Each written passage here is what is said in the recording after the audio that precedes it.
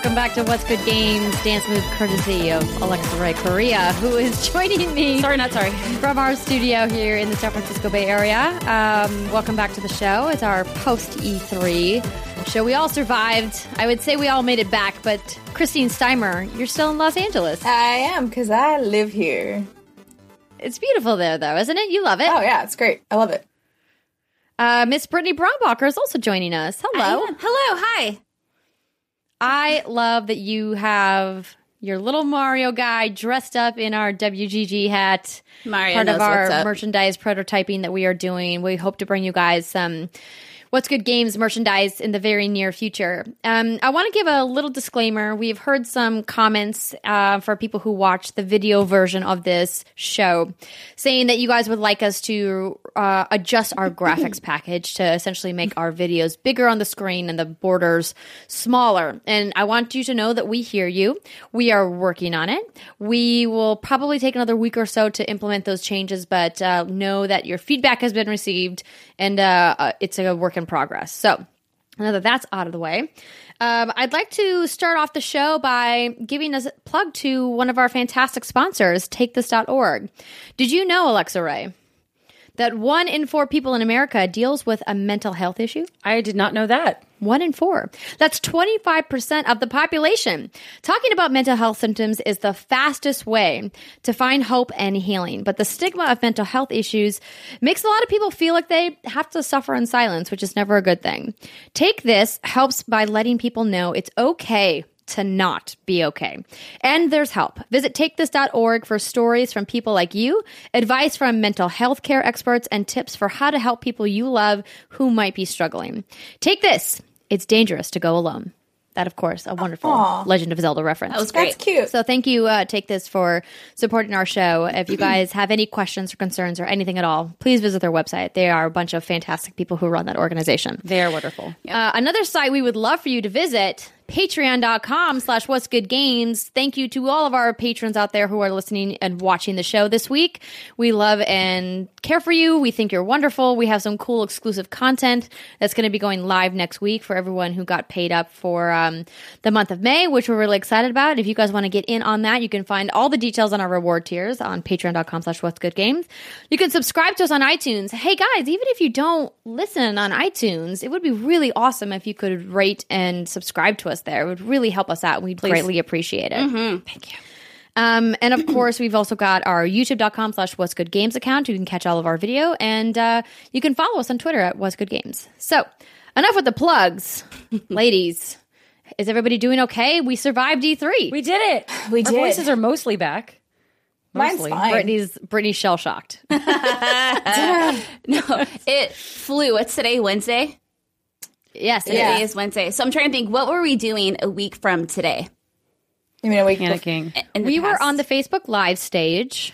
We talked to a bunch of people. I believe you went to go see Techland. You also saw Namco Bandai, maybe? Yeah, it's just hard to believe that was a week ago. I feel like that was It was a week ago. Yeah, It was indeed. it was. Like another world, another time. But we're here It and is we sort made of like it. a weird black hole of your life, isn't it? A black hole. E3. Everything just gets sucked into it, and then you leave and you're like disoriented and you don't know what just happened. But That's true. I always feel like I never talk to anybody who doesn't exist outside the video games business that entire week. It's like mom, dad, friends. If you don't work in video games, it's just like, no, Bye. I have like can't deal. 4 friends' birthdays and my dad's birthday during E3. Yikes. And that's a lot of I'm like, responsibility. I know, all I do is like, I'm like, all I can do is text you, and you have to know that that's all I am able to give you at this point in time. Yeah, I make it a "Sorry, point. friends, I love you. I make it a point at least once a day during E3 to send my mom a simple text that says nothing but "I'm alive and I love you," and that's all she needs. She knows that's all she's getting. Oh, God. Because we text That's a lot and definitely talk more a than lot. my mom gets. Well, see, thank you. I'm really happy to be eating regular meals again. Ooh, and like yeah, not eating is great. Living off granola bars. Yeah, I don't think I went 4 days without having dinner. I was very sad. We brought you that. Brittany did bring that emergency chicken strip. So this is a great story. So I gave it to Andrea. If you guys have watched any of our coverage over the last week, you might have seen that we had the opportunity to live stream Sea of Thieves from the Xbox booth at E3. And right before we went live, Brittany very kindly, and this is so quintessential E3, I was like, I'm starving. I haven't eaten. I need something. She brings me a single chicken tender wrapped in napkins. It's like, here, I have brought sustenance for you. I remember I had initially specifically requested one chicken strip for Brittany, and she like gave it to me like she was side handing someone like a packet of cocaine. She was like, "Here, I brought it." And it was just like a chicken strip. So you arrived. Did she like pull open her jacket, pull it out, And I got it the was goods. strange. It was the At this fucking point, Holy Grail. we're like, it was like the Holy Grail, and we're like rationing our snacks. So we're just like, Andrew, you need this way more than any of us right now. Take the chicken strip. Eat the chicken. Out. Chicken strip to the rescue. Well, the best thing about magical E3 chicken strip. food is that you haven't eaten, and so it all tastes phenomenal. So I treated that chicken strip, like I said, like it was the Holy Grail, because at that point it was the Holy Grail. I don't think it's pretty damn good chicken strip. better. It was but good. I do think you're just so grateful to eat anything that you're like, Yep. this is it fine. tasted good. Brittany and I had a grilled cheese at, what's that place called? Tom's something? Tom's Corner? Urban. Tom's Urban Urban. had a grilled cheese that was like the best. It was just a greasy ass, like the cheese was half cooked. It was fine, but it was like the best grilled cheese I'd ever had in my life. It was fine. It was fine. I remember Before we get into the news, I wanted to show off these cool little Pixel Pals that we got in the mail from our friends at PDP. They're super cute. This one is, as you can see, is Harley Quinn. And the one in my right hand is the Joker. Joker. Now, for people who are listening to this and not watching, they light up. So I just turned it on. Like it's a little bit hard to see on the video here, but they're really kind of cool little lights. They're battery operated. So it's a cool our friends nightlight. at PDP sent these over. They have a bunch of different characters involved, but I wanted to show these off because we have an extra one, and they just might make their way into the Patreon care packages for July. So if you guys haven't checked out that tier on our Patreon, it is, of course, a tier full of random awesome merch. If you want to get in, you might be able to get your hands on one of these bad boys in your box. So I just That's what wanted she to show that said. real quick. Brittany! No, it's okay. You guys also need to know that we had a little bit of a softening cocktail. At least Alexa and I was did. not a softening and cocktail. Brittany did. We may have been troubleshooting for a little while before we got everything up and running for this show, but we're here now. We made it. Everything is A-okay. So let's get into the news, shall we? The first story that I'd like to talk about this week is Final Fantasy 15 episode Prompto. Woo! Got a new trailer and a release date, which is coming out on June 27th. In it, Prompto, Final Fantasy 15's gunslinging hero, is searching for the truth of his origin out in a frigid Arctic setting. This is the first time the character is playable in Final Fantasy 15. It is part of the season pass, which is $24.99, and it includes 6 episodes in all, plus an all-new gameplay mode in the season pass. So I loved that you, Alexa Ray, called this Metal Gear Prompto. Metal Gear Prompto. Why'd you It say does that? look like that. So does. if you watch the trailer, so Final Fantasy 15 is a third person. When you're in battles, it's third person. So you're playing as Noctis, but you're watching the whole screen. Prompto, of the 4 boys, Prompto is the guy with the guns.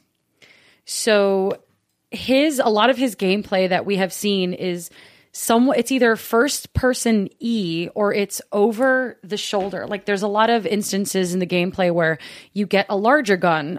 There's a bazooka in the trailer, or in a rocket launcher, and you actually get to, instead of just fighting as you would with sort of like swords as you do in most of Final Fantasy 15, you have him actually stopping and aiming his gun and shooting. So there's a little bit of a shooter element to this particular version.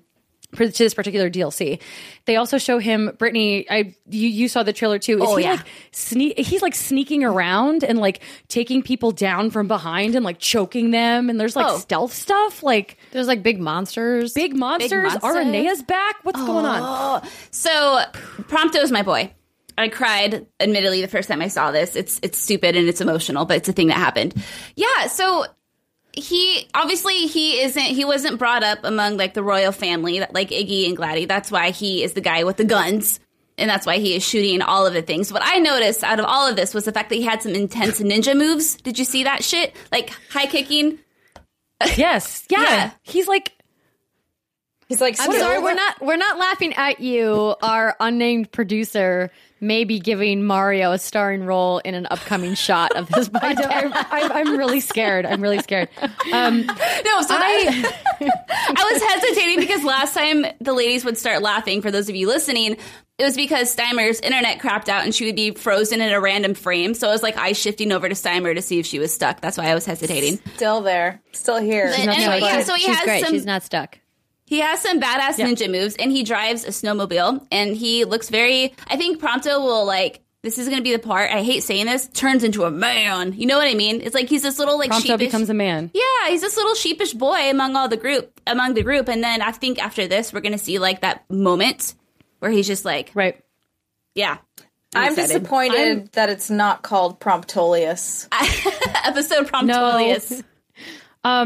I'm really excited for this DLC because, and Brittany, maybe you feel differently than I did about episode Gladiolus, but episode Gladiolus was kind of disappointing and felt like it was, oh, we have to make an episode for Gladio.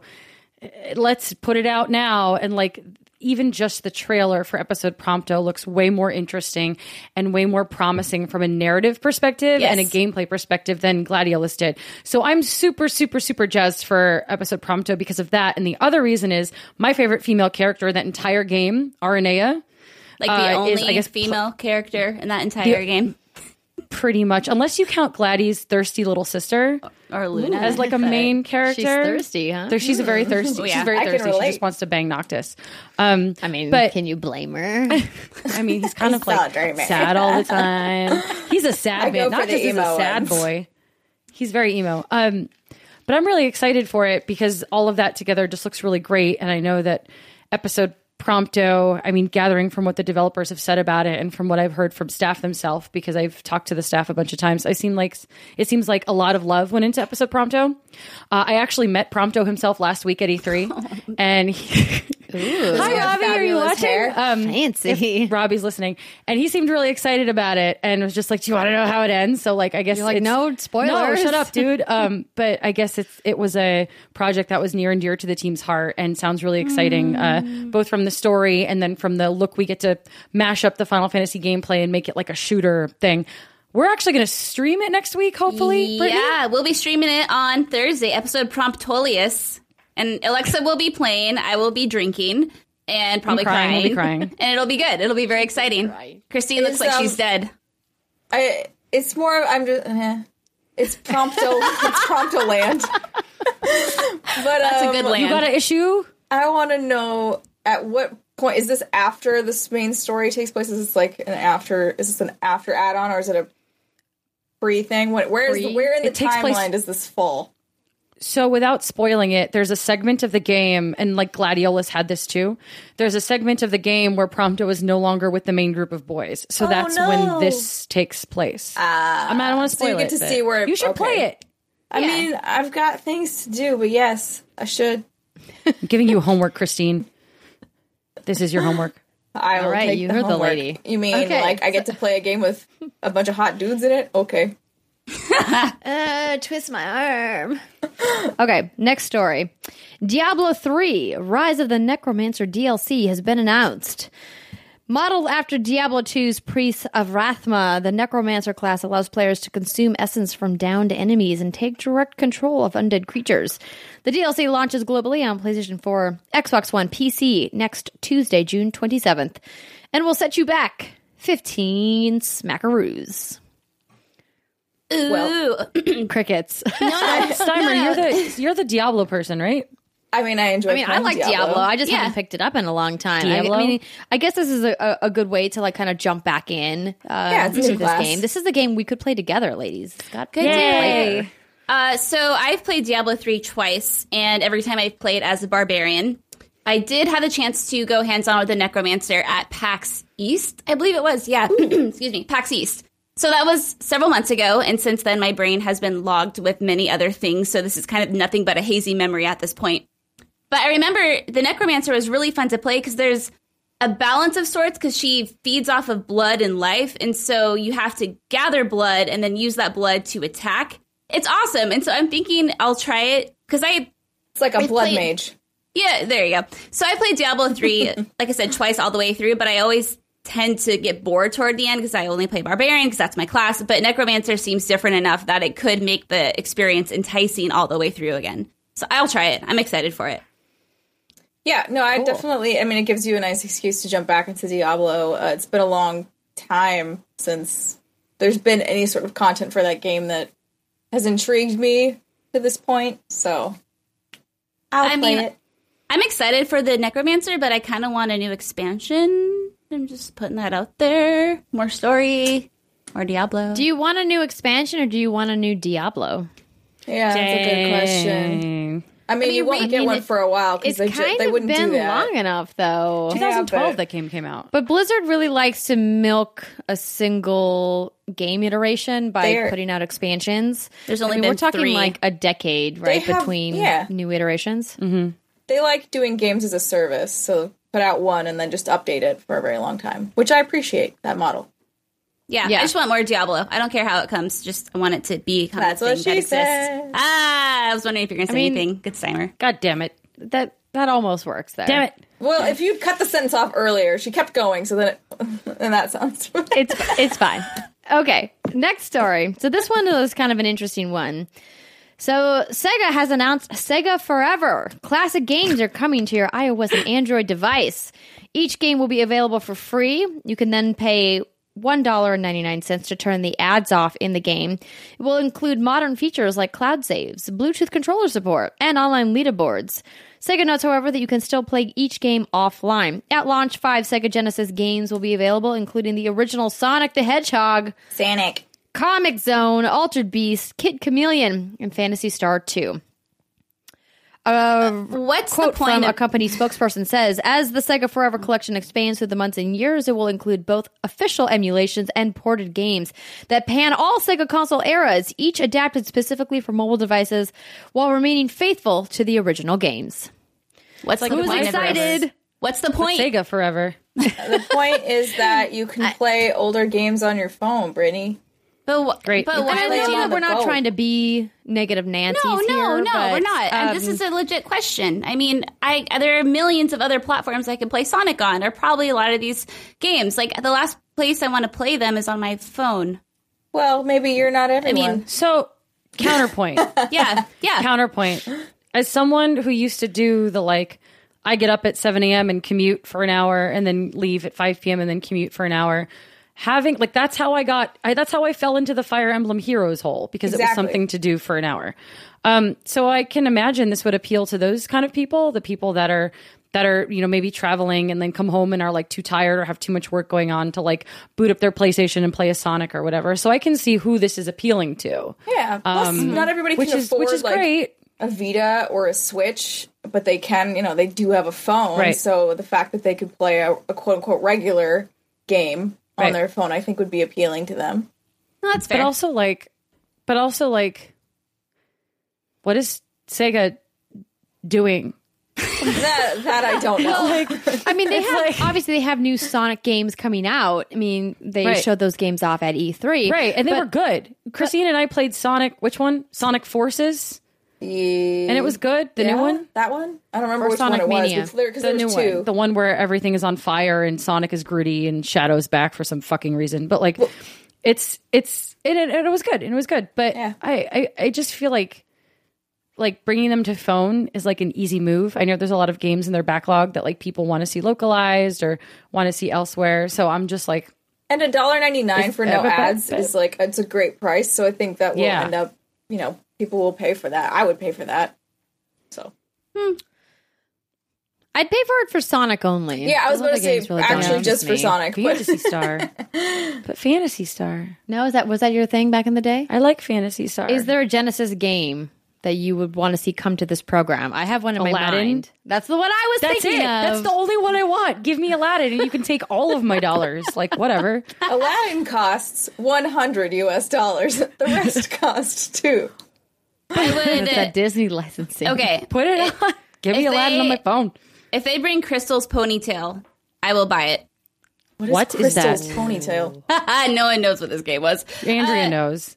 No, I think I remember this game. Oh, okay. So it was like a storybook fantasy, looks like a Disney movie game, and you were this pony, and it was a platformer, and it was not a very good game at all. But when you're young and you're easily impressed, it was fantastic for what it was. And what was the best part of this game was that you could customize the color of your pony's mane and her tail. And you had to go save all of your pony friends, and there was quirky music, and it was glorious. And that's like one of my favorite Genesis games, even though it wasn't that good of a game. I can't wait for you to replay that and realize how garbage it is. I should play that for one of our streams if I can make it happen. Salty Steimer. Steimer. Where's that Salty Steimer graphic? We need it right now. She's the one that said it. She was like, it's not a very good game. But the nostalgia there. You can love something. So I retract. That's not very good. That's true. You guys I didn't say you answered my question, so now I understand why people would want this Sega Forever shindig. I would be really curious to know about numbers. Like, how much do they really make off of this? But $199. we'll never know. Out. Well, actually, no. Like install base and numbers and all that. But we'll never probably find out. That's okay. Well, if it does really well, they'll release sales numbers, but only if it does tens or hundreds of millions of dollars. So I guess we'll have to wait and see. If you guys are interested in Sega Forever, if there's a Sega game that you are particularly excited about maybe coming to the catalog, why don't you let us know what that is? Leave us a comment below on the YouTube video. Hit us up on Twitter. Leave us a message on our Patreon page. We'd love to talk to you about it. Next story. There was a giant multiplayer overhaul that is now here for Pokemon Go. So we've talked about Pokemon Go on this show before. So there is quite a few new features. But I think some of the highlights from this is that there is added raid battles, which is a new cooperative gameplay experience. There are new items available for these battles. The gym features significantly have been updated to add an all-new motivation system. Brittany, have you checked out all of these new features and functionality? I haven't. As our resident Pokemon expert. I haven't, but I've read about them, but it's not enough to get me back into the Pokemon Go craze. Like, $800 will not be dropped anytime soon. And the main reason is they haven't overhauled the gameplay. It's still like a tap fest, and that's what needs to go far, far, far away. Yep. Yeah. I agree with you, Brittany. The whole reason Pokemon is exciting is because you have those turn-based battles and you can strategize what moves to use against what Pokemon. Like, that's what brought me to that series when I was younger. And the raid battles sound like grade A poop. Like, they're just it's grade the A same poop. thing. It's the same thing where you're tap battling, but it allows 10 people to tap battle at once. So it's just the same thing. Oh, yeah. Or 10 or something. It's the same thing. And then there's Where's the... I'm so sorry. I really hope somebody watching this video will make what Steimer just did into a GIF. That was great. bad. I'm making a note for later. This is not fun.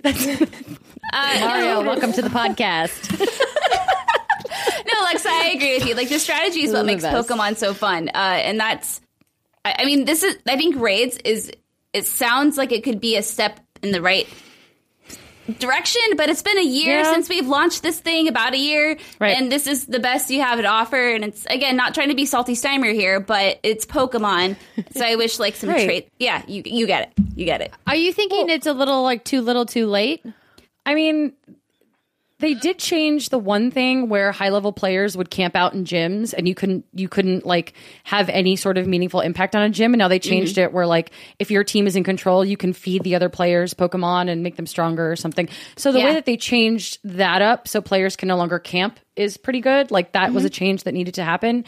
But like like you say Pokemon multiplayer, I think here's my 6, there's your 6, let's fuck each other up. Like, and then you get to like actually, and then you get to actually pick and choose. Like, the strategy is what makes Pokemon so interesting. There's 800 goddamn Pokemon these days because of the strategy that comes with having 800 goddamn Pokemon. So the tap fest is just not going to work. I don't know. Are you going to like take it out, Britt? Like, what? She just said she wasn't going to. No. Well, listen, No. I am Alexa listening, Ray. but are you going to try? The only thing that would get me to try would be the raids, because they have private and public lobbies. And then that way, you know, if you just want to like fight against a super strong. So raids, how they work is that there will be a random countdown above a gym at a random time. And you and up to, I think, over 12 players can go fight this super strong Pokemon. Like, it can be like a Machamp, for example. And at the end of that, you can try to capture it, you know, like you would any other Pokemon. And that's kind of exciting. And I like the idea of being able to do it with just a couple of friends if you want to, like, try to be a badass baller. But, yeah, I'm kind of curious about that. But again, it's the gameplay. I don't want to say it's too little too late, because I might have a couple drinks and walk a boardwalk and see what happens. We could maybe, if you guys are up for it, Brittany, maybe one of us could live stream on our phone, and some other people could play, and we could walk around and catch some Pokemon next time that we're all together. Let's do it. Yes, Brittany, that would be fun. That could be fun. Are you saying you only want to tap it privately with your friends? God damn it, Steimer. I've been holding that in for so long. I can tell you had something to say. Want to grab your little neck and just squeeze it? Oh my god! I can tell you had something to say, Steimer, because you had this little sheepish grin on your face the whole time. That was great. I was like, please, somebody let me say forming this. on her upper lip. She was like, "Oh, I've got this joke coming, guys. It's gonna be so good." So we'll tap it and we'll give it a tap Together. when you're all in town next week. All right, well, tap it together with Pokemon. Next story. Detroit Become Human is rumored. No more. It's now coming in 2018. According to a GameSpot article, developer Quantic Dream will launch the David Cage game in 2018. They didn't give a specific date. I would guess and late. PlayStation didn't mention a release window, but apparently Mr. Cage said it's coming sometime in 2018. I don't think this is that surprising. I am a little shocked that they didn't put a release window on the trailer that we that's saw weird. at the PlayStation press conference. I'm not. And that he then confirmed those assets afterwards. But I mean, that sounds about right. This game has been in development for a little while now. The Are you fact guys that David's surprised, saying it, excited, though, anxious? and not anybody else makes me think there's a possibility it would get pushed to early 2019. Just saying. Like, he might I'd be a little surprised if more it got pushed that far. He might be a little more confident, maybe, than other people. I don't know, because the fact that they didn't put it in there, I don't know. They could have. Yeah, I mean, he announced it a week later. It's like, okay. I mean, did you not have that knowledge a week ago? But, I'm excited for it. I heard it doesn't... Go ahead. Oh, no. I was going to say I would just guess it would be late. It's going to be late 2018. Like, nobody expect this in January of 2018. Like, that's not going to happen. Oh, no. I would imagine if it was Q1 or Q2, they would have announced that window right away. I mean, you want to push pre-orders as early as possible, right? So I did think it... Alexa, are you okay? Do you see what's... Yes, I see our unnamed producer is taking some creative liberties. I'm keeping it together as best I with the can. video stream. There is a Mario bottom to the head of a Detroit character happening. Some kind of mashup is happening on screen. So, ladies and gentlemen, if you have never watched our video version of the podcast, Now is the time. you might want to check it out sometime. That's youtube.com/what'sgoodgames. Okay, so What's your question about Detroit? Okay, moving on, since this segment's already getting kind of long. Skull and Bones is going to get a narrative campaign. Thank so God. we know that Ubisoft said that this was going to be multiplayer. That's what they focused on at E3. But now, according to a spokesperson, they will also offer a narrative campaign, which will be integrated into the game and will not be something aside of the multiplayer experience. In this campaign, players will encounter iconic characters and memorable rival pirates. More details will be shared at a later date. As for the E3 demo, we only showed Loot Hunt, one of our PvP modes, in Disputed Waters. We'd like to say that this is just the tip of the iceberg of what we have to show for Skull and Bones. You don't now, want there's the obviously a Titanic Titanic jokes. joke in there somewhere. Yeah. So, okay. We described this team, I heard multiple times, describe Skull and Bones as like, what did you call it, Steimer? Serious business Sea of Thieves? Yeah. I did. No, this is nothing like Sea of Thieves. well, that was the only thing they have in common is pirates. That was I like before I saw how the gameplay was. So, to be fair, like, that was just based on, like, the initial Ubisoft trailer. And then I went and saw the game, and I was like, this is nothing like Sea of Thieves. Never mind. Okay, so question. When Skull and Bones debuted at the Ubisoft press conference, I was really excited for the first maybe like 30 seconds. I was thinking like, oh man, like a full-fledged like pirate game. Oh, and then it showed the multiplayer stuff, and I was admittedly disappointed as someone who doesn't enjoy online multiplayer or PvP. So I'm wondering, and I would love to hear your opinion on this. Do you think they should have teased the single-player stuff rather than the multiplayer stuff? No, I think they wanted to go multiplayer because this whole game was really inspired by people in the community saying, I would love to do ship battles. Give me more ship gameplay. I mean, it's the exact same team who created the water and ocean mechanics and the ship gameplay from Assassin's Creed 4 Black Flag, Ubisoft Singapore. We get a chance to talk to one of them on stage at Facebook Live, and you guys can check out that interview at facebook.com/E3Expo if you would like to hear more about that specific interview. But it sounds to me like they wanted to focus on PvP because that's kind of where people were really excited about the potential opportunity, and they couldn't add that into Assassin's Creed at the time because they were really focusing it as a single player experience. I agree with you that I'm super excited that they're adding a single player narrative campaign to this game because I really loved that mechanic in Assassin's Creed Black Flag, but sometimes I just don't want to play PvP. I don't want to rage quit. I just want to right. Shoot some cannons at rival pirate ships by myself. Sure. Yeah, I think love they you could guys. have teased single player, like more, like maybe just give us a little something, and then continue their focus on multiplayer. Anyways. Yeah, I'm wondering if they even have a little something to tease at this point, and that's probably not. Yeah, you're probably right. Well, do you think maybe that was like do you think that post E3 announcement was like we're going to work on it because people asked for it, or do you think it was like a thing? I'm sure it was a thing. There's no way this game was just multiplayer. And if it was, it wouldn't have been a $60 game. Well, I mean, not necessarily. We've seen $60 games with less content that are multiplayer only. But I agree that... Agreed. I mean, I love you guys, but considering the disaster that was us trying to get through Sea of Thieves, I will probably play this game mostly by myself. So, single player. But I love you all. You were the one that fired me into the ocean. Or okay, look. Directed me to be fired into the ocean. I was trying to drive, and you were getting drunk and playing accordions in my face. Steimer, you did have a grog problem in Sea of Thieves. If no one's here to tell you, I'm here to have an intervention.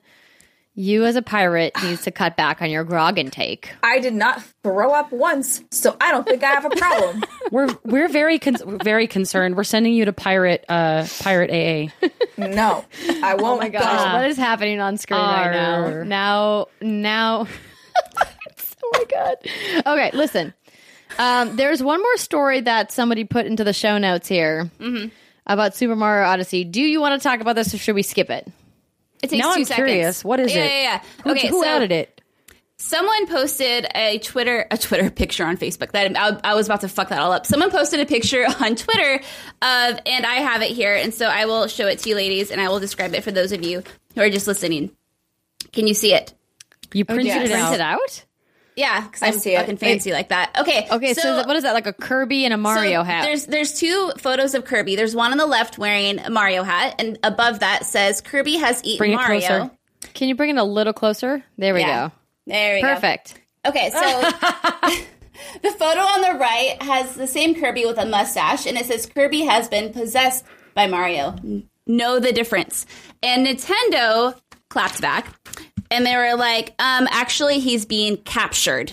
So Nintendo does not like the fact that we are using the word possessed. Or maybe they're just being silly tongue-in-cheek. But Alexa, I thought of you when I saw this, because I know you have a thing with possession and Cappy.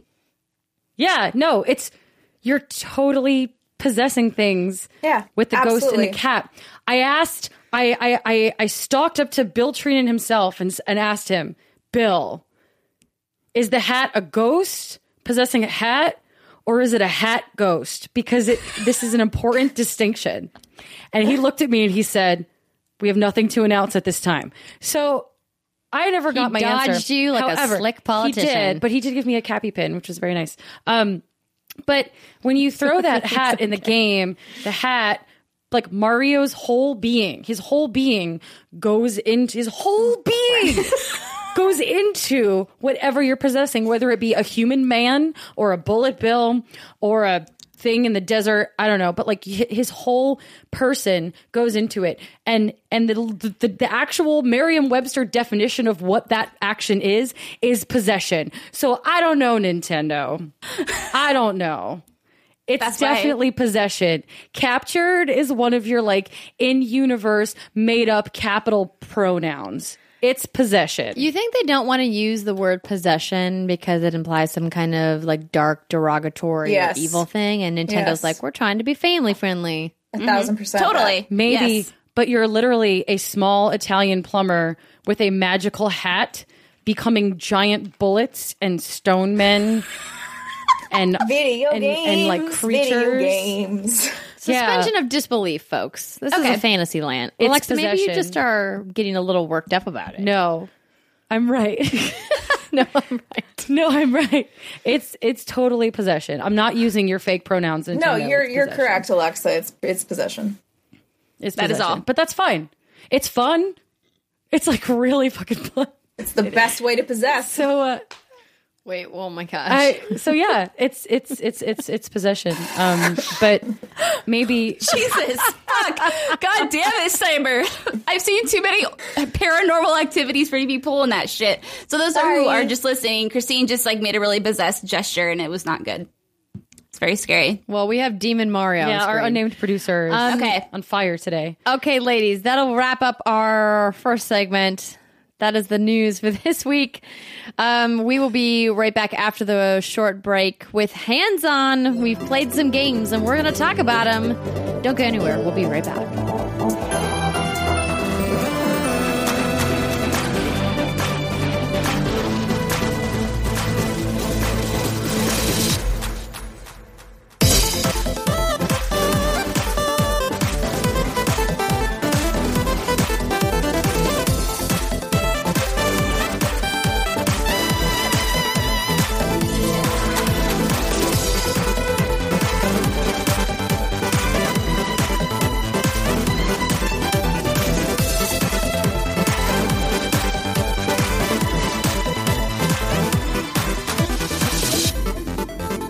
Man, I really do love our snazzy theme music. So good. Big ups to Dale North for that fantastic composition. That is the original What's Good Games theme music. So now is the time where we get to talk about games that we've played. Obviously, last week we played a bunch of stuff at E3, but we've played a couple things in the interim. Alexa Ray, you've played Nintendo's latest release for Nintendo Switch, ARMS, their fighting game. So I have spent a little bit of time with this game, but let's talk about it. Tell me about your experience. So I've been playing a lot of it with my roommate. There is local multiplayer, which I love, and there's also online. You can go into, similar to Mario Kart, go into the online queue and get paired up with a bunch of random people. And the whole shtick of ARMS is that you have arms that extend like a spring. They're like a giant coiled spring. And you use them to hit your opponent. And it's sort of like boxing over a long range distance. Yeah, so And it's third person for people who haven't person. gotten to play this yet. You know, like those toys, like from when you're a kid, and like the plastic, like is it like those? It's those like punchy that. boxers? Rock'em Sock'em Robot. But like if they had slinkies for arms. But yeah, but if they have long slinkies for arms. Okay. And the two things that sort of play into the strategy of ARMS is, one, you can equip different boxing gloves that have a effect on them. Like one character has a boxing glove that will freeze you in place for a few seconds so they can get in an extra hit. Or another one is has like an electric shock that can electrocute you. And if you manage to hit the other opponent with both of your arms at the same time, you pull them in, beat the crap out of them, and then you get like an extra point. And the thing to remember is when you're playing, whether you're playing on a pro controller or on the controller like this, or whether you're using the motion controls, which I'll get to in a second, is you can curve your punch. So you're not just punching straight. Let's say I start, like I'm playing against Andrea, and Andrea is in front of me, and I go to punch her and she moves. While my punch is in motion, I can curve it to hit her as she moves. So you can adapt to your opponent's moves, and it sort of adds a little more strategy to it. I really like playing with the Pro Controller. That's my favorite way to play. The motion controls take a lot of practice to get into because you can go like this, but you also have to curve. So if you're punching someone and then you want to curve your shot, you actually have to curve your literal, actual human arm attached to your body that you're playing with in real life. So yeah, so like that. And then if you block, you have to you use the motion controls to make a cross, or if you want to go this way, you have to like move them with you. The motion controls are tough to get into, but I'm having a lot of fun. My arms, my human arms are very tired because I've been playing with the motion controls. It's like the Wii Sports problem, right? Mm-hmm. Yeah, but at first I was like, okay, this is a really silly looking fighting game with no bloodshed, aka a Nintendo game that has that just has a really beautiful art style. I really like it. I'm having a lot of fun with it. It actually has a surprisingly deep amount of mechanical gameplay for a fighting game.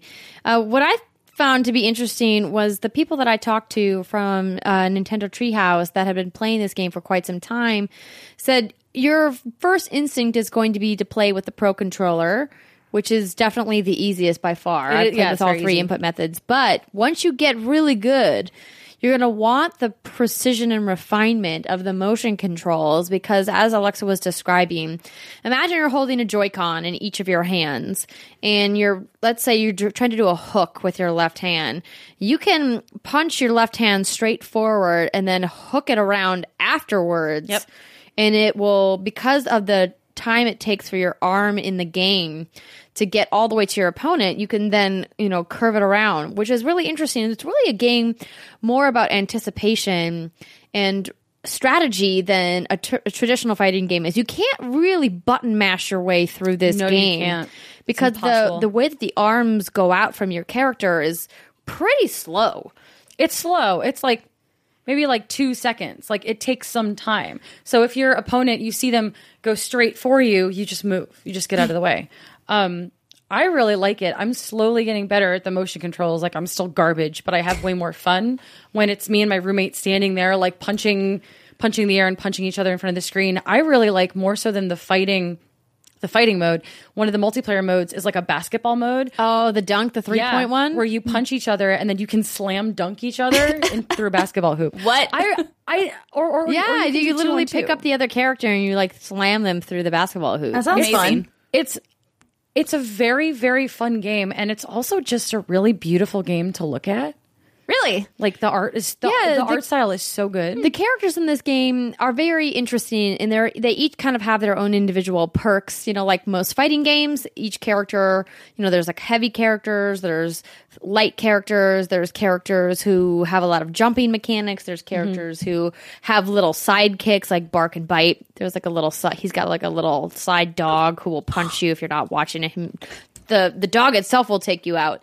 I want a dog. And yeah, well, and the thing that's also interesting is not only do each of these characters have their own individual stats, each of the arms has their stats, and you can mix and match the arms with characters, and that really kind of deepens the level of strategy in this as a fighting game. Like a lot of people might look at this at first glance and go, oh, that has got nothing, like on Street Fighter or Tekken or Smash, but it's a completely different style of play. And that's what I think makes it really kind of innovative and certainly challenging for people who are used to maybe a more Twitch-based fighting game experience, because this is much more strategic. Yeah, It's been a lot of fun. Like after E3, I kind of needed something a little lighter to just kind of like pal around in as I decompressed the past couple days. But I noticed that you and Brittany played something way heavier. Yeah. So I had never gotten a chance to play What Remains of Edith Finch. This is a small game from a studio called Giant Sparrow, and they don't really even call it a game. In the end credits, they even call it a story. This is at the heart like an adventure game where you play a protagonist who we have to assume is Edith, who is walking through her old house, and each of the rooms kind of holds a story of one of her family members. So the Finch family came to America because they were trying to escape a family curse. But the curse followed them here and continued to claim the lives of almost all of the family members of the Finch family. You can't outrun a curse. That's not how they work. No, you thought they tried though. They really did. And I didn't really know much about this game. The first time I saw this game, I saw the demo where you are a cat, and then you turn into an owl, and then you turn into a shark. What? And what's interesting about this? Yeah, what? Back up. Yeah, What? so you hear the story of one of the characters in the game, one of the Finches named Molly, who is like a young girl, I think the age of 10. Yep. And she talks about being so hungry. She got sent to bed without dinner because she had misbehaved or something. And she wakes up in the middle of the night, and her mom has like locked her in her room as punishment, which is like, whoa, Mom, don't lock your kids in the room. Yeah. But she tries to get out to get food, and her mom's like, just go to sleep, you'll be fine. Which, if you think about it, is like, yeah, she would be fine if she just went to bed and woke up in the morning. She gets breakfast. But it leads into this whole story about her being so hungry that she's on this quest to go eat whatever she can. And I don't know if it's like a hallucination or what's happening, but she gets out of the window in her room, and then she's like, suddenly I was a cat, and you're like climbing through this tree as a cat trying to chase a bird down to eat it, and then you jump from the tree as a cat and you turn into an owl, and then you have to like swoop down and pick up a rabbit. You eat the rabbit, and then you suddenly become a shark, and you're like rolling down a hill as a shark. Wait. Wait, the shark's out of the water? You're a land shark. Well, you eventually get to the water, and then you have to like chase down a seal inside the water, and you're eating it because you have this insatiable hunger. You just keep eating things. It was funny. You turn into a shark midair. Like, I need to know. Yeah, How does this like happen? midair. Brittany, what were you going to say? a barrel I was gonna roll. say it was funny because you turn from an owl into a shark, and the game kind of bugged for me, and I became wedged between two trees, and so I had to mash my buttons to and my shark was like flopping around, like trying to like wedge itself in between the trees. So I was a literal land shark for about 5 minutes while I was like trying to find the right combo to slither my shark between the trees. It was great. Amazing.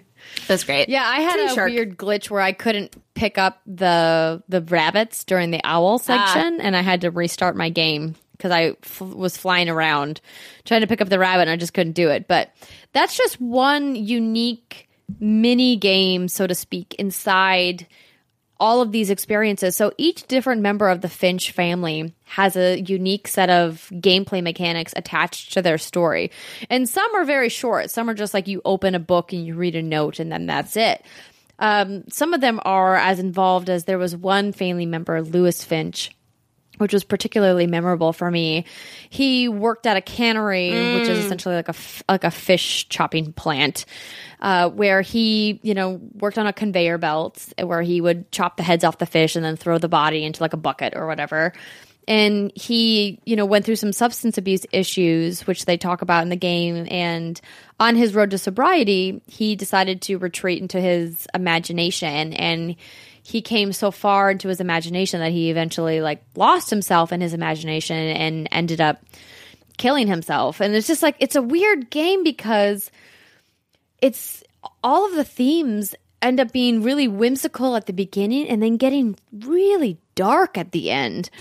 And it was very unexpected in that way. Britt, how did you feel? What were your kind of emotional reactions to this game? So I went into this game not knowing anything. It's been on my radar for a long time. And when I saw, Andrea, that you were going to talk about it, I said, okay, I need to play this because I want to experience it knowing nothing. So I finished it maybe just 6 hours ago. It's very short, by the way, for people who are interested. Probably 2 hours at tops. Oh, okay. Like you said, it was interesting because the whole theme is death and how these family members died. And you live as those family members as they die, because the whole premise is you're trying to learn the stories of your extended family.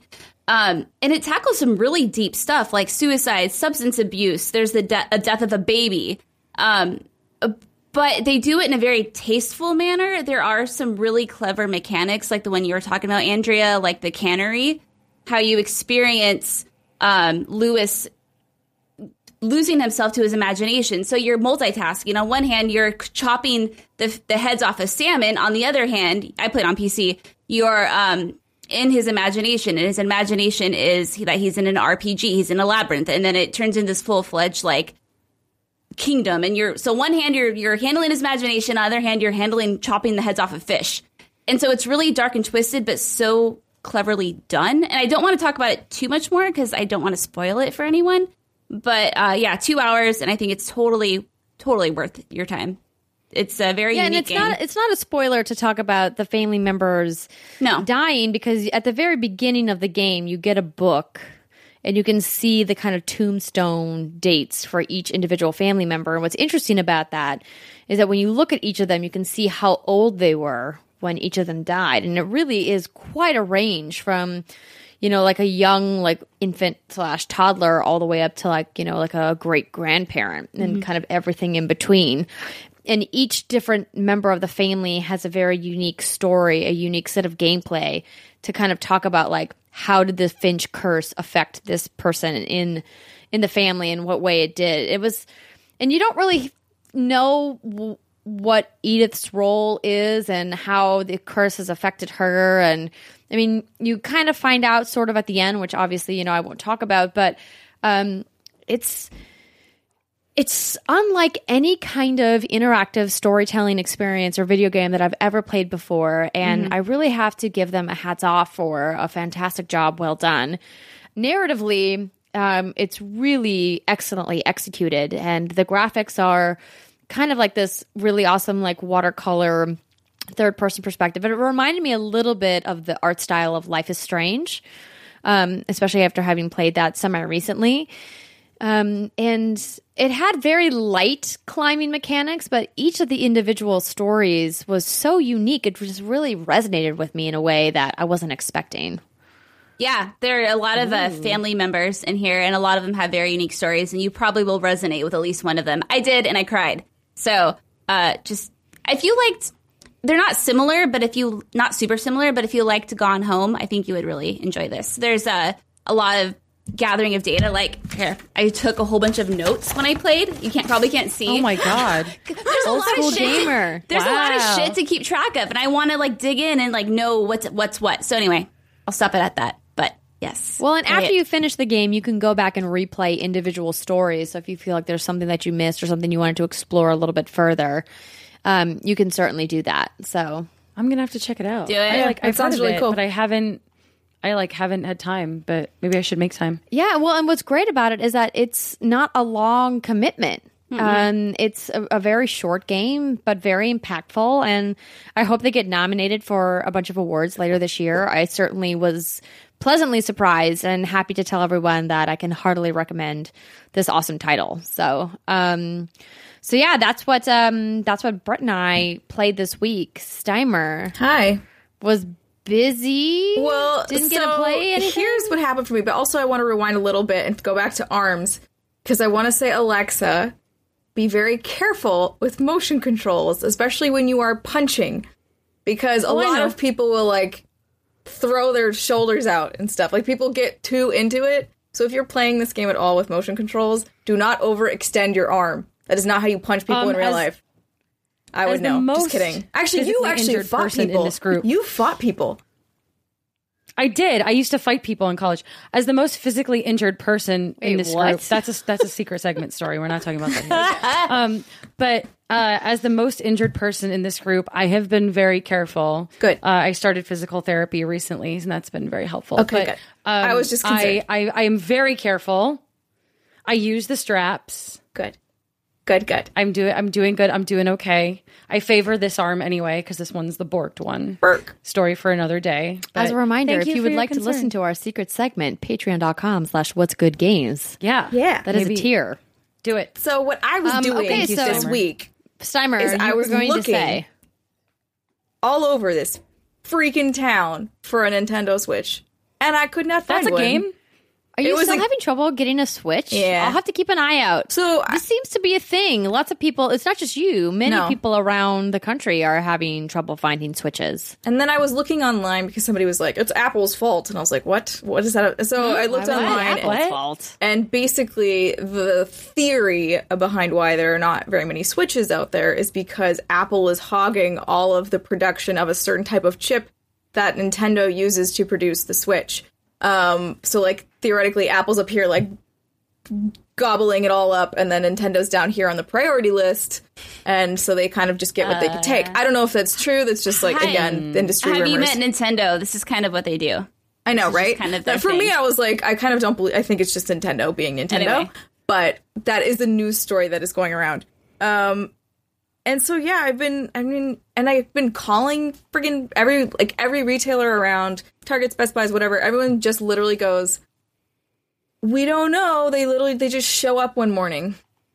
Like, they have no plan. They have no way to even tell me. I'm like, is it usually a Tuesday? Is it once a week? Is it twice? Like, what, once every 2 weeks? What's the deal here? And no one can give me an answer. So what I've ended up doing is, my friend Colin was like, you can just borrow mine. So I'm going to use his. But I'm still going to... Thanks, Colin. Thanks, Colin, because he's not using it, so I may as well get a Switch. But I was like, it was so annoying. I was just driving forever, trying to play a video game.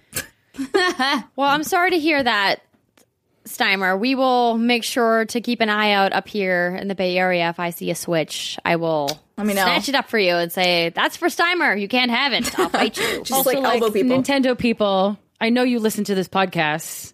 Hook a girl up. That would work too, because I am pretty poor. Hook a girl up. We're hooking girls up. I was willing to pay you. I have some. Alexa's like, I have some. I do. They're very bright. Okay, well, next week we'll have more games to talk about in our hands-on section, because I am very much looking forward to trying out Friday the 13th finally. So hopefully we'll be able to talk about that on next week's show. For now, that is the end of our hands-on segment 2 of this show. We're going to take a really quick break. Then we'll be right back with the grab bag.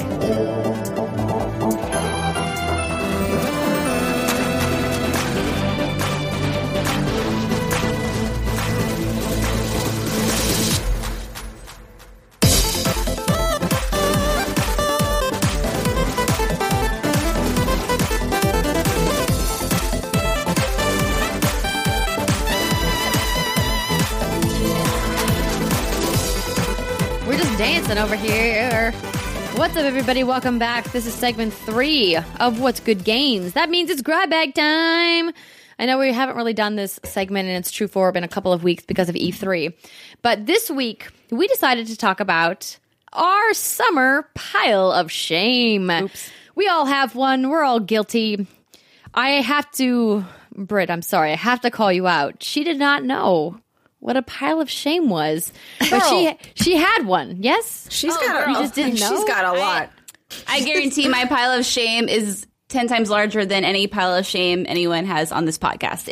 I'm a collector. We're about to find out. Okay, if you want to make it a contest. When you say pile of shame, are you talking about recent, or are you talking about like as far back as we can? No, not lifetime pile of shame. That would be gigantic. Wow. My lifetime pile of shame is very I'm talking about big. like, let's put a definitive timeline on it. Since the beginning of 2017, what are the games that have come out this year that you're like, dang it, Jim, I haven't been able to get around to playing that game yet, but I really want to, and I'm hopefully going to have time this summer when the release season slows down, but it's not really slowing down. There's a lot of good games coming out. I actually think I've done pretty okay this year. Like, there's nothing from this year that I really wanted. But there's stuff from like I haven't played Final Fantasy. Like, I would like to play that. But it's not this year. Technically last year. I mean, technically it was like late November, right? Sure. So early December. Yeah, late November, but that's fine. slightly forgivable because Final Fantasy is a commitment. Oh yeah, my dear. Well, I played. Let's see.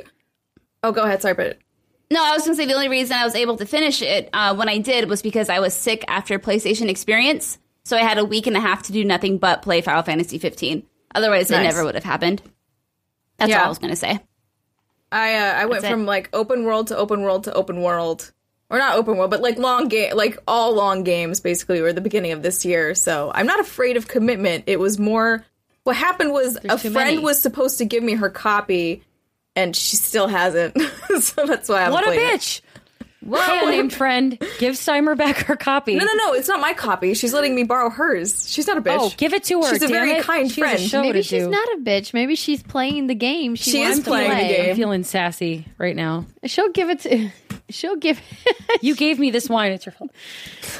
It's definitely my fault. So I think I'm glad you touched on that. Mm-hmm. There are too many open world games this console generation. There's I'm a just lot. going to say that right now as a definitive statement.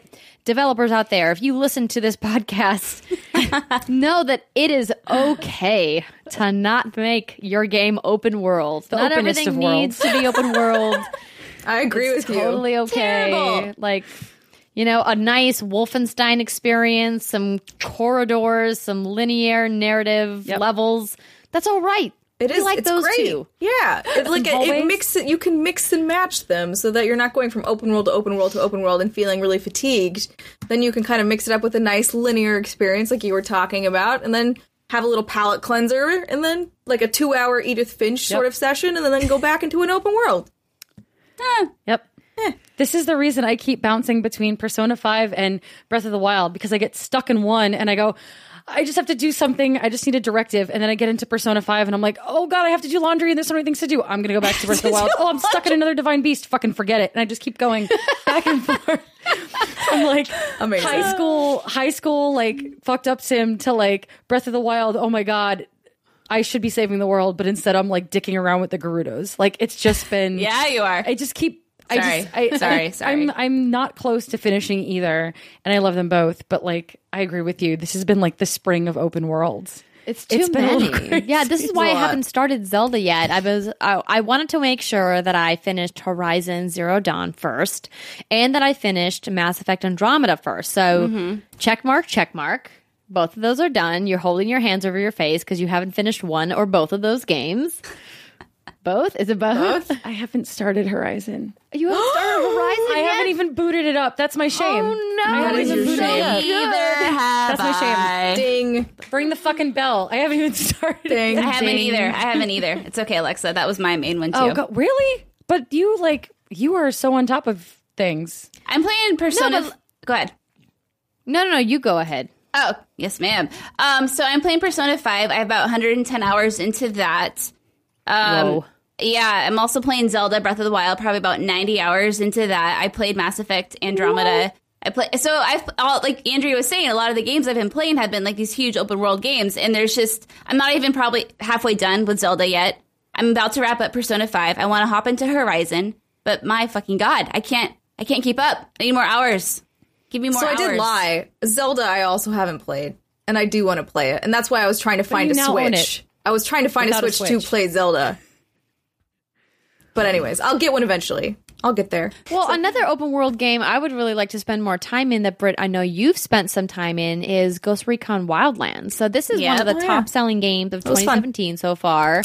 And the time that I have spent in it has been fun. It's obviously a very challenging game, because it's strategic and it's stealth and you have to be good at shooting and things like that. But so many people are having such a great experience with this game that I really want to spend more time in it, but it's so hard to give commitment to a game that I'm like, okay, well, it's best played co-op. Who can I find? When can we arrange the right time to play? All of us? You want to play Ghost Recon We Wildlands? can play it I on don't the do anything stream. during the day. Let's just play Ghost Recon. Okay, I thought you weren't into shooters. I should be. Yeah, you Let's should. do it. You should I'm try into it. Let's do it. It's fun. Okay. And then you can drive and like go apeshit and fall off mountains or crash It would- helicopters. I'm good at falling off mountains. Be a so- phenomenal game for the four of us to play. We would have way too much fun with it, and it would be glorious. I would recommend it. Yes, I have the game. We should totally do this. Yeah. Well, we will make it a thing. Another game that's on my pile of shame that I haven't spent nearly enough time with is For Honor. So this is a game I was super excited about last year. When I got to see it at E3 and got to see it at a couple other shows. I was really pumped about the class system that they had, and there were really unique factions that they have in the game. And I like that it was kind of like this medieval throwback. And I only spent a couple hours with it, and I haven't gone back to it yet. And I really want to go and finish the campaign. PvP might be, I think I'm a little too far gone. Yeah. To really get into PvP. At this point, the people who are still playing PvP would probably crush me. I love that PvP. So I don't know if getting into that makes the most amount of sense, but I definitely want to go back and finish the campaign because I heard really great things about that as well. The other game. Sorry, there's an airplane going by. The other game I need to get back into is Yakuza 0. It's my first. oh, so good. It's so good. I'm irritated because I put like 40 hours into it, and then Resident Evil 7 I got my review copy for Resident Evil 7, or something happened that pulled me away, and now it's been months, and I'm like, I don't know if I want to go back into it, but it was so good, and I still have so many more hours to put into it. That's another one of my games. There's so much crazy gameplay in Yakuza. It's brilliant. so good. So when did that I game love come that out? it's set in like the 80s. January? Oh, okay. Yeah. Yeah, it came out really early this year. This year needs to stop. It's a good problem to The have. games. Collaborate and the listen. games. Ice is back with the brand new invention. Well, like, it's not going to slow down. We have like some major thing coming out in July, and then August is Uncharted, and then September is something, and then we have Mario coming out. Like, Mario's Isn't in there something August. else coming out in August besides Lost Legacy? Oh, I guess Mario Splatoon Rabbids 2 is has coming out. gotten pushed to October, but Splatoon's coming 2, out. yeah, Hold on, I that's have right. Splatoon's July. I have well, like we got a list. Crash Bandicoot, the Insane Trilogy is coming out next week. Crash Bandicoot. We That's true. have. But I'm not going to play all of Crash Bandicoot. I'll play like a little bit of it. This is the other thing that I like to do. I like to just let myself off the hook with certain things. You know what? It's totally fine that I'm not going to finish Crash Bandicoot. It doesn't matter. Just go in, like, play for a few hours. That is fine.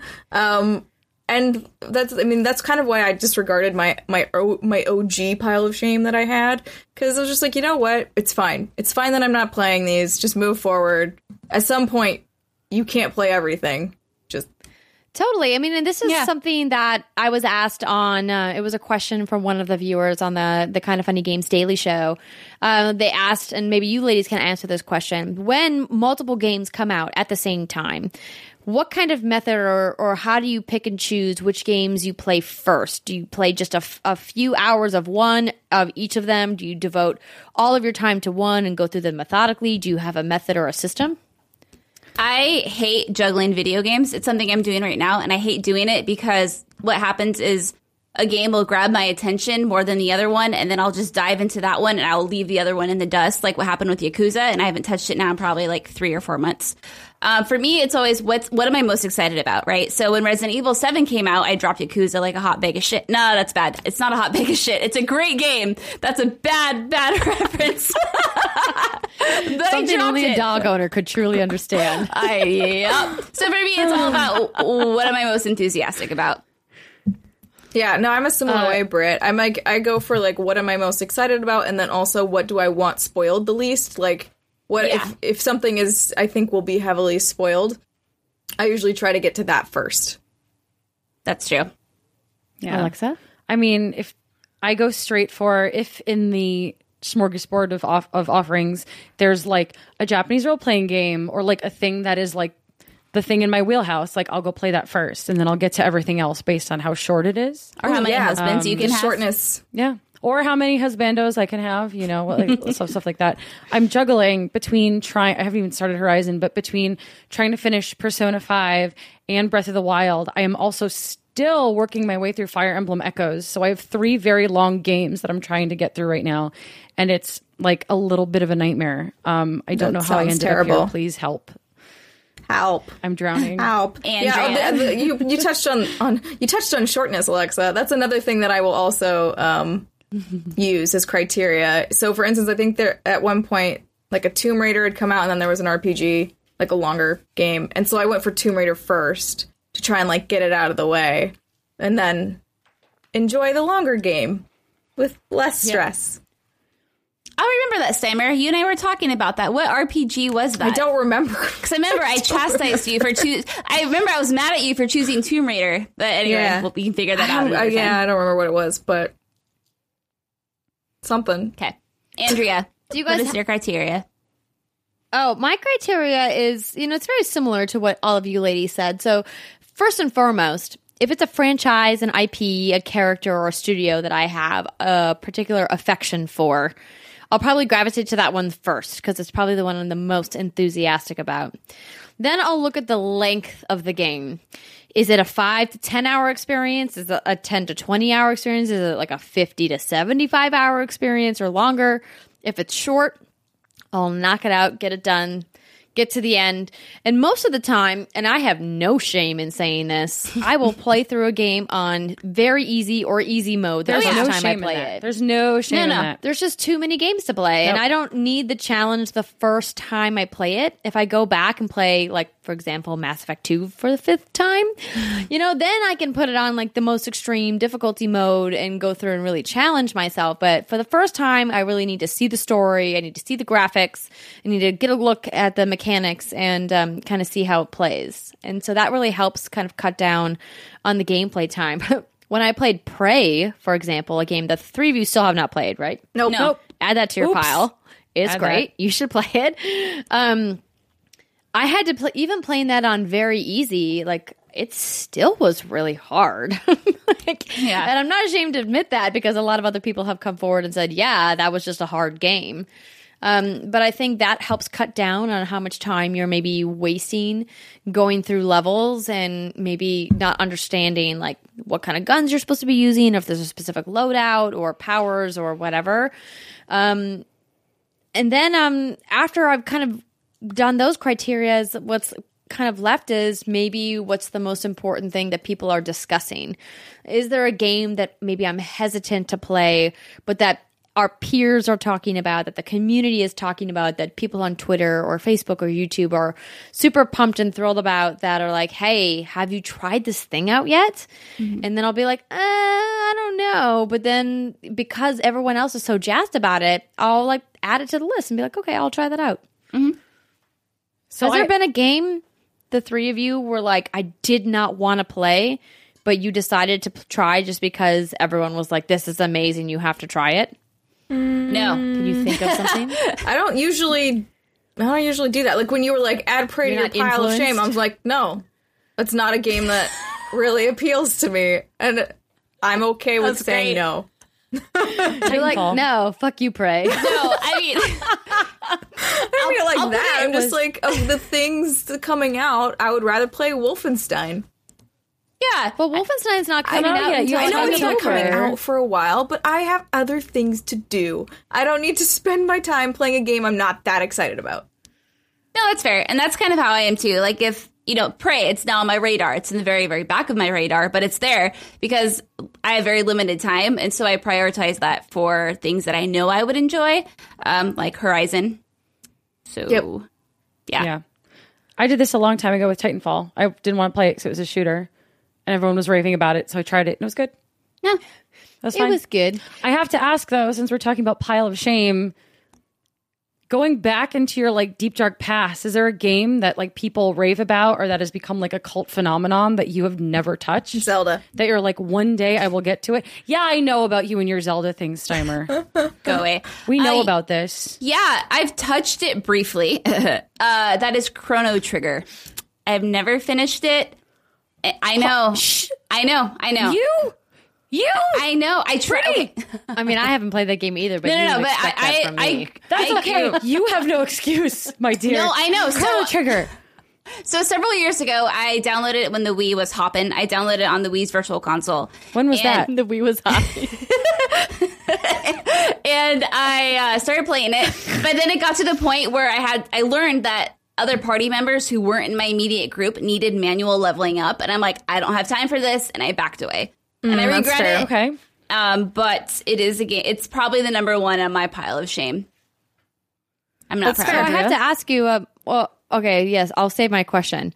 There's quite frankly, there's a lot. What's the worst offender? Well, I've already told you I've never played Final Fantasy outside of Final Fantasy 15. I know, but we're going to fix that. Maybe another really bad offender is Metal Gear. Same. For me. I dipped my toe until Metal Gear 5. Same. And that was it. Hated it. Got out. Was like, I made the right decision all these years. I would, yeah. That was kind of me too, Andrea. Alexa. No, because I thought about it, and like I'm giving you a pass on both Final Fantasy and Metal Gear. One, because I care deeply about you as a friend, and two, because those are two just really like meaty, like really deep, involved, complex series and storylines. Final Fantasy is not connected, so you could pick up any which one that struck your fancy. But Metal Gear is all connected, and it's just so complex and convoluted. Like I can understand why jumping in late, you feel like you've missed so much, so it's hard to go back and play that first one and get in. Like that's and then you just feel like, well, there's too much here. I might as well just not even start. Like I get that. I get it. I get it. The stealth mechanics are incredibly infuriating in that game. Yeah, it's bad. I bought Metal Gear Solid Time. 5 when it first released. When was that? Like 2010, 2000, a long time ago. Still in the shrink wrap. So, yeah. Wow. Not proud. No, because Maybe if you still have it hanging around, we can give it away to somebody and be like, hey, this is the game. Enjoy that this Brittany game we never didn't cared like. enough We about never to touched play. this. Enjoy. Steimer, what's yours? Do you have one? Oh, I've already said it 1,000 times. Zelda's. No, I thought we've already talked about Zelda. I know. So- That's Yeah, why sounds I'm like I never done. played Like Zelda. that's the main game of shame for me. Like, but you also like I Metal Gear Solid did almost the exact same thing as you, Andrea. I hadn't played one. I played a little bit of 5, and then was like, meh. Don't really care about this man on fire. I don't even know what he is. What's going on? Man on fire. When I saw him hiding in a box, I was like, what is this game? What's No, I like the Halloween sexy costume lady one year. box. Just snake in a box. The sexy lady box is my favorite box because I'm like, how stupid are these soldiers that are believing that a box is a real lady on a military base who and then you appeared can, out like, of fold some nowhere? things out, like fly sheeps out. I'm like, I don't know what's happening in that game. But the dog is folding really sheep. cute. The Dog is is the best. so D-Dog cute. is best dog. What about you, Alexa, Alexa? I never played Beyond Good and Evil. oh, come on, that's a lame answer. a lot of people like, haven't played that. When I tell people that, they look at me like I've never seen Star Wars. No, that's Have not you even seen Star Wars? comparable. These people are weird. They should not judge you that harshly. Beyond Good people and Evil is a are small weird. little title. Okay. That you might not have heard or known about. We're talking like big franchise, multi-installment, been around for at least 5 to 10 years, if not longer. Well, I've never played a Halo game. I don't think anyone cares. That's good. That's okay, good. I've never played a Halo game. That's a good I one. watched my brother play them. That I doesn't don't play count. them. No. I never played Halo. I didn't play Beyond Good and Evil. Multi-franchise game. Halo's a good answer. Halo's a great answer. It's Halo. Yeah. I mean, just never. it's I've played Halo. disappointing because I feel like there have been some really fantastic Halos that you might enjoy, and we could play Yes. co-op together. Yes. Cool. I saw Red versus Blue though. Does that count? I mean, Red versus Blue is awesome. We love our Rooster Teeth friends, Right, but- no, that does not count. That's not related. That's not what Halo's like. Damn it. There's nothing like what Halo is like, even though that show is funny. You can marathon the Halo games easily in like one day, like a day and a half. So we could easily do they're that. That pretty would short. be fun. Yeah, let's do it. We Drunk could do Halo like marathon? an all-day stream or something. Yeah. Yeah, that could be cool. Before we end this segment, Brittany, I have to ask. Yes. In our hands-on section, you had listed that you tried Minecraft. Was this in your pile of shame and you were like, pile of shame no more?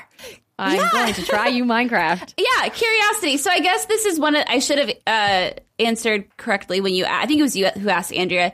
Has there ever been a game where people have talked about how great it is and you're like, fine, I'll freaking jump on that bandwagon and try it? Minecraft is that game for me because everyone that I've talked to who has played it raves about it. They say it's a phenomenal cooperative experience. So my fiance and I, Jason, have been jumping between like Ghost Recon Wildlands and other shooters, but we kind of wanted something like post E3 to unwind with. And so we tried the Minecrafts.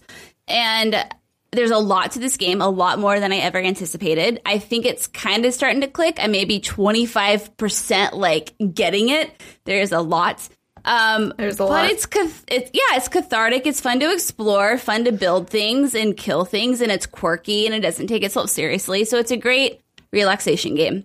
I've played maybe like 5 hours of it, and so a lot of Minecraft people, speak, that's and literally I also nothing. have only dabbled. So maybe next week I'll have more to say about very it. But so far, minorly it's Minecraft, a few interesting. hours I mean, in a it's- game that you could easily you build thousands things of and hours you have to into. be creative. And we you had just the drink team if from you're not Minecraft creative, come by and the it Facebook works out Live stage great. at E3 and talk to us about some of the changes that they're making, the unification they're doing across the platforms, and of course they had somebody who runs a custom PvP can't server in hear Minecraft. anyone. And I think that's really where the platform shines, is that they've taken a game and and really given it to the hands of the creators and allowed them to kind of let their imaginations run wild. These PvP servers include like mini games and fully fleshed out maps and game modes and things that are all from the minds and the imaginations of people who just love to play this game.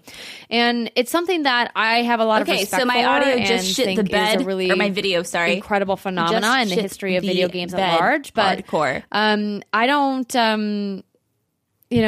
something about it just hasn't ever like really drawn me in. And now that you're trying it, maybe I'll revisit. What do you think, girl? Should we revisit this? Let's do it. Minecraft stream. Yes, Minecraft is fun. I have enjoyed Minecraft in the past.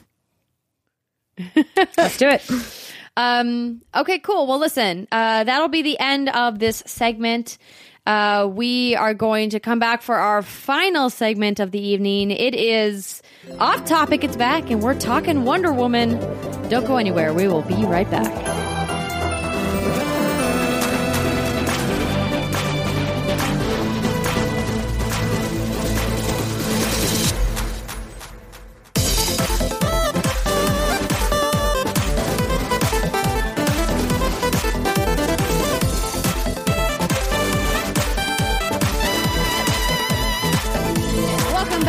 It is the fourth segment of What's Good Games. It is the Off Topic. And this week, sorry for the delay. We were actually planning to talk about this earlier, but then E3 got in the way. Dang it, E3. Dang. Wonder Woman, a feature film from DC Comics, is out and doing fantastically. It's getting rave reviews. It stars Gal Gadot, I think is how you say her name. I feel like I've been saying her name Gal wrong Gadot? every time I say it. Gal Gadot? Gadot? No, it's not Gadot. Gal She's Gadot. Israeli. Yeah. I don't know. No, it's not Gadot. I don't know how you say it. I But think she's it's Gadot. pretty. She's real pretty. She's very pretty. She is so, like, just strong looking and muscular and amazing. Well, she was in the Israeli army, so. Yeah, for real. Yeah. She's great. So Wonder Woman, we went and saw this together the last time we recorded. It was a fun experience. We went to a movie at 9:50 in the morning. We did. With a thermos of mimosas. Oh, so like good. adults. We did. Shandon. We had whiskey also, Andrea. Yes, a flask of whiskey. Yep. I mean, because every responsible adult goes to a 10 a.m. movie with alcohol in their purse. Yep.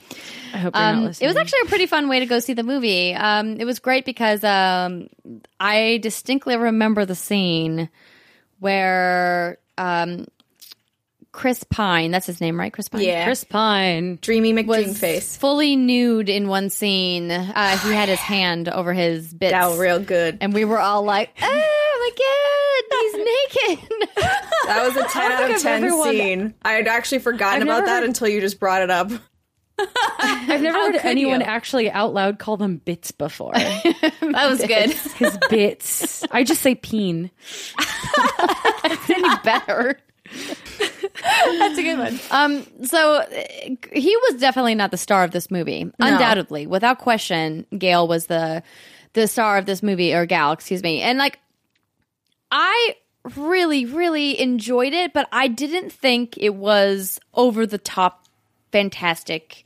I think I'm the one person maybe on this crew that was like, I thought it was great, but it wasn't like, oh my God, my life was changed by Wonder Woman. I think it was just like, it was actually finally a good DC movie, and so everybody was like, blah. The bar was just set so low that any kind of... the last two DC movies have been pretty crap, so it's not... But, and this was like a coherent movie, like, you know, had a good plot. She was the star, like, Chris Pine very much played a sub-role to her. So all of these things combined, and just like where we are politically and everything, which we're not talking about, but like I just think it was primed to do well, considering that it is a quality movie. Right. Yeah, I agree. I got a little teary once, and that was when she came. Like, you get the first, I'm not going to spoil it, but you get the first full look at her in her armor, and she's walking, and it's just a full focus on her.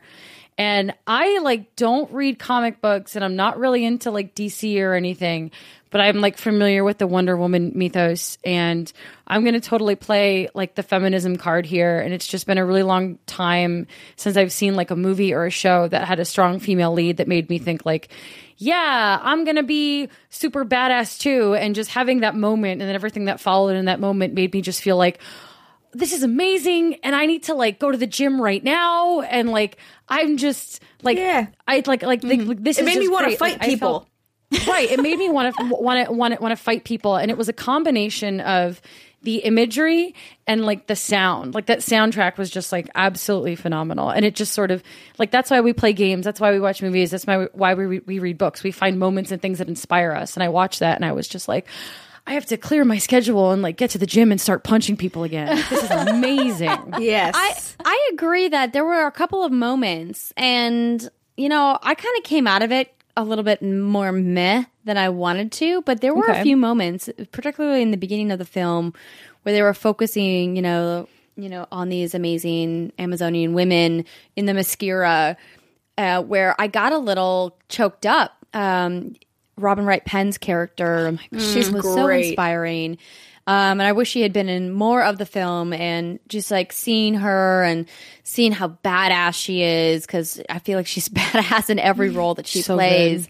And really seeing these women who've devoted their lives to being in their top physical condition, and not only physical condition, but you know, like mental awareness and their sharpness and their ability to read situations, and really just taking no shit from anybody in a way that was really inspiring and kind of struck a chord with me.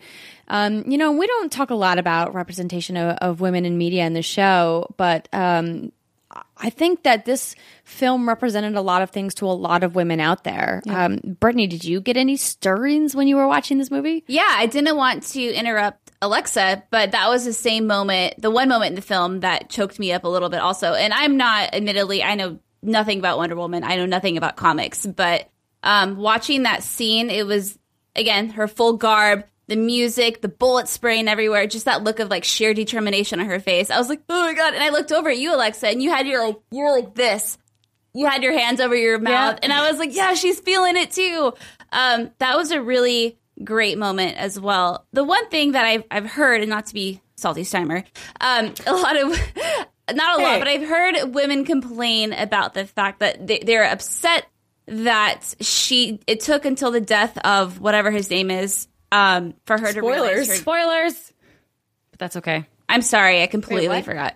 I spoiled shit. That's okay. I'm just yelling spoilers, but that's okay. That was a spoiler. You continue. We might want to edit that out.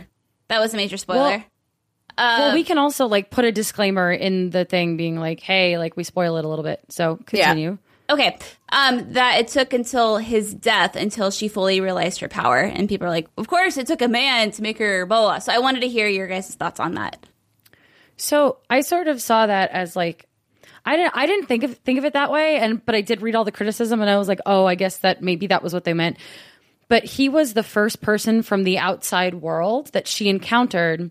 And when she went into the outside world with him, she met like a bunch of kind of really crappy people, but he remained constantly good. So to me, I saw it as like, so the loss of the first, like the one person from the outside world, the one good person that she knew, his loss kind of drove her to go into a rage because she saw the good in the world and she believed that what she was fighting for was to end the thing that was controlling the good people.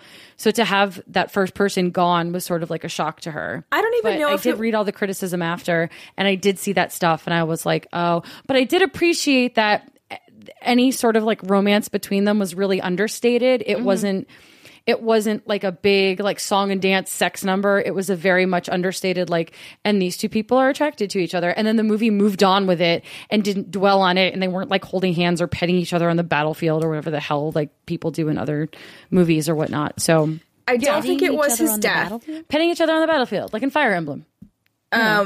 The more I'm thinking about it now, I think it's more of, because you were saying, Alexa, I don't think you're correct in this, and you were saying he's good throughout the whole movie. He's not. And, like, there are certain points where he kind of makes decisions that are, like, you know, he's, like, talking down to her or kind of being like, no, just know your role, basically. Like, just go along with this. Stop trying to make everything good. We're not all good here.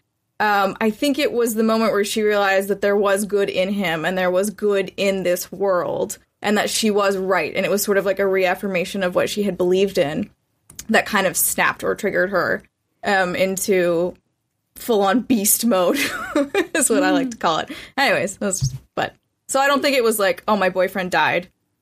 I think it was, oh my god, this person, somebody has made a non-selfish act here.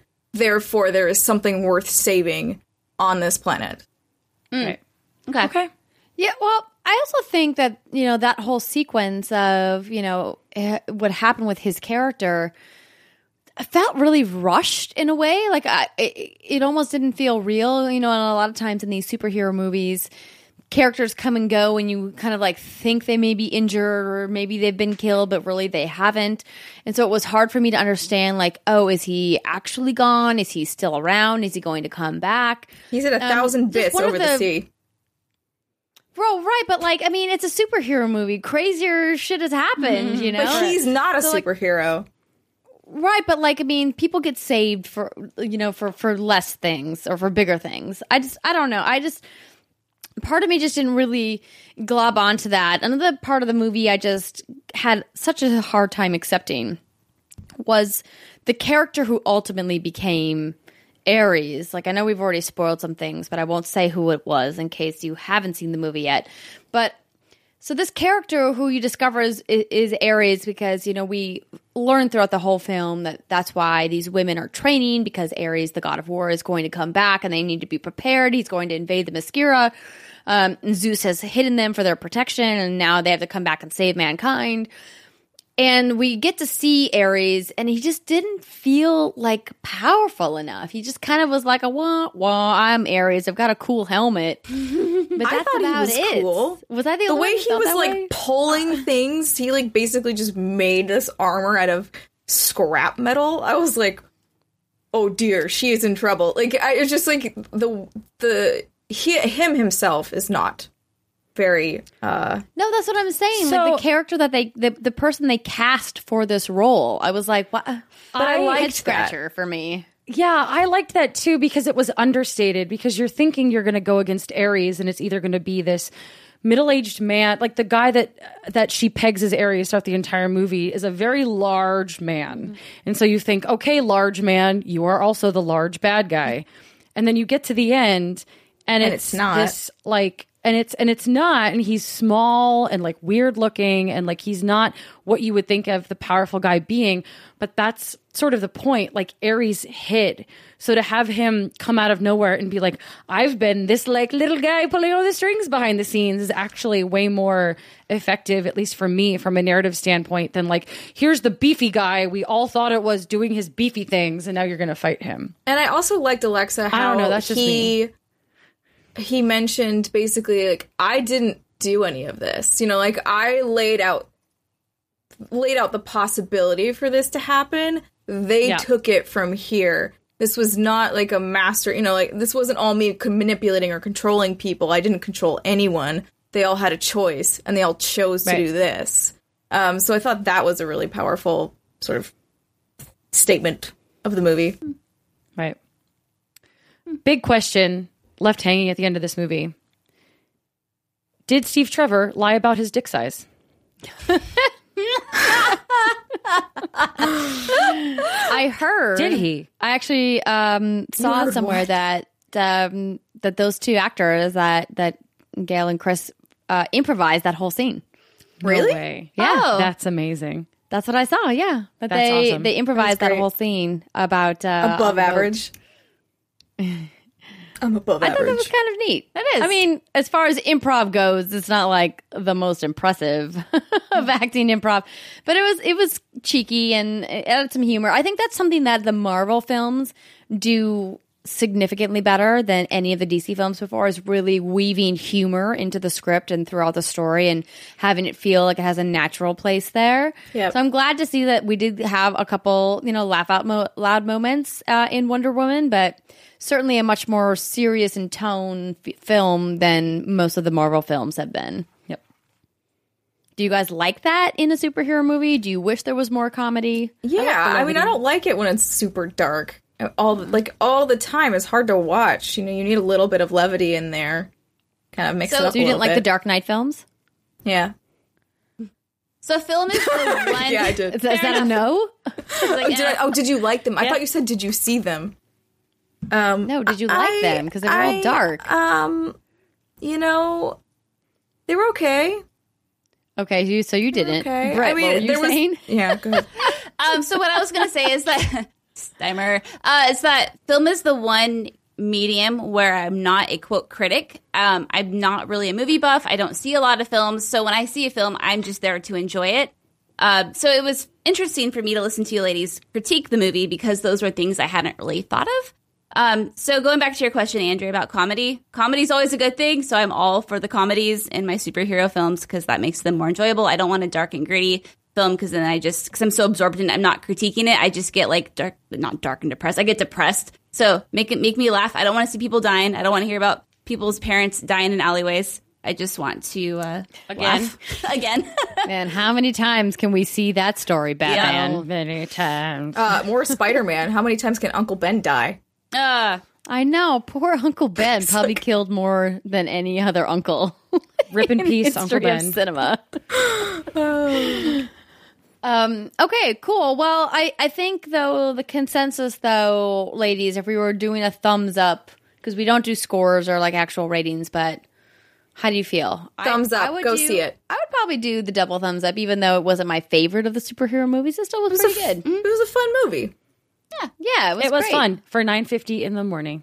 The mimosas definitely. The made it mimosas more. definitely helped. They were great. So if you haven't had a chance to see it, I will say I'm a big proponent of watching movies at home when they're like comedies or dramas that don't necessarily take advantage of the big screen and the theater sound effects. This is a movie that you should go and see in the theater if you have the opportunity. If it's still playing in your town, I think it's playing in most cities across the U.S. still.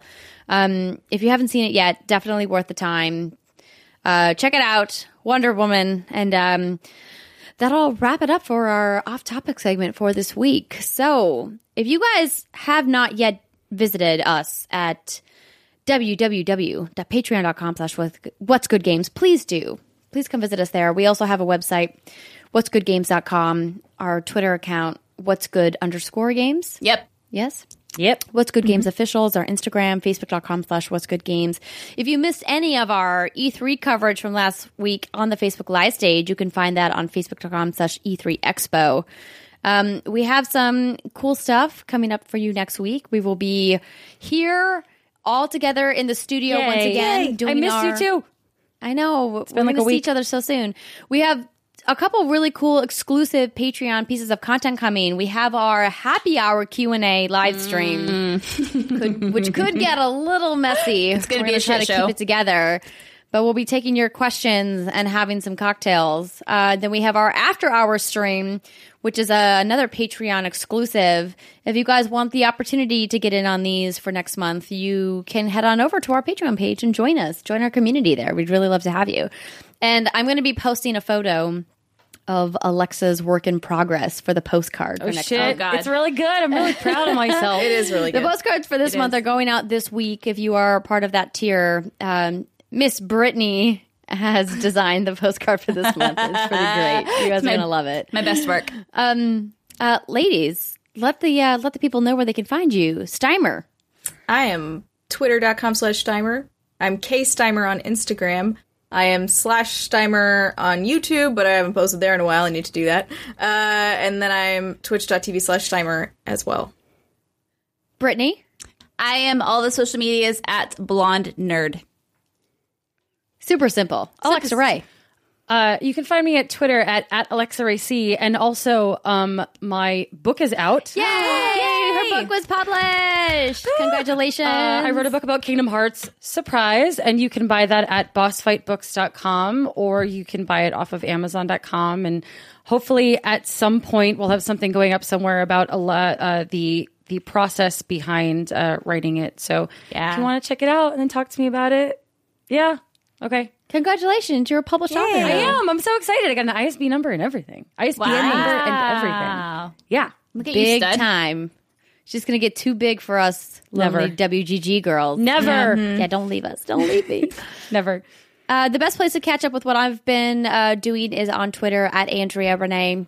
You can find out about all the coverage that I've done on E3 there. You can see links for the Kind of Funny Games Daily Show, which launched this week. Woo! We are now battling in the iTunes charts with our friends at Kind of Funny. We got to take them down, ladies. Take them down. I'm going to be posting some of the other Facebook content that I've done on my Facebook page, or excuse me, on my .com. That's AndreaRenee.com. So thank you so much to everybody who stuck around to the end. We love you. Thank you for being part of our community. We will be back next week with more content. Until then, have a fantastic weekend.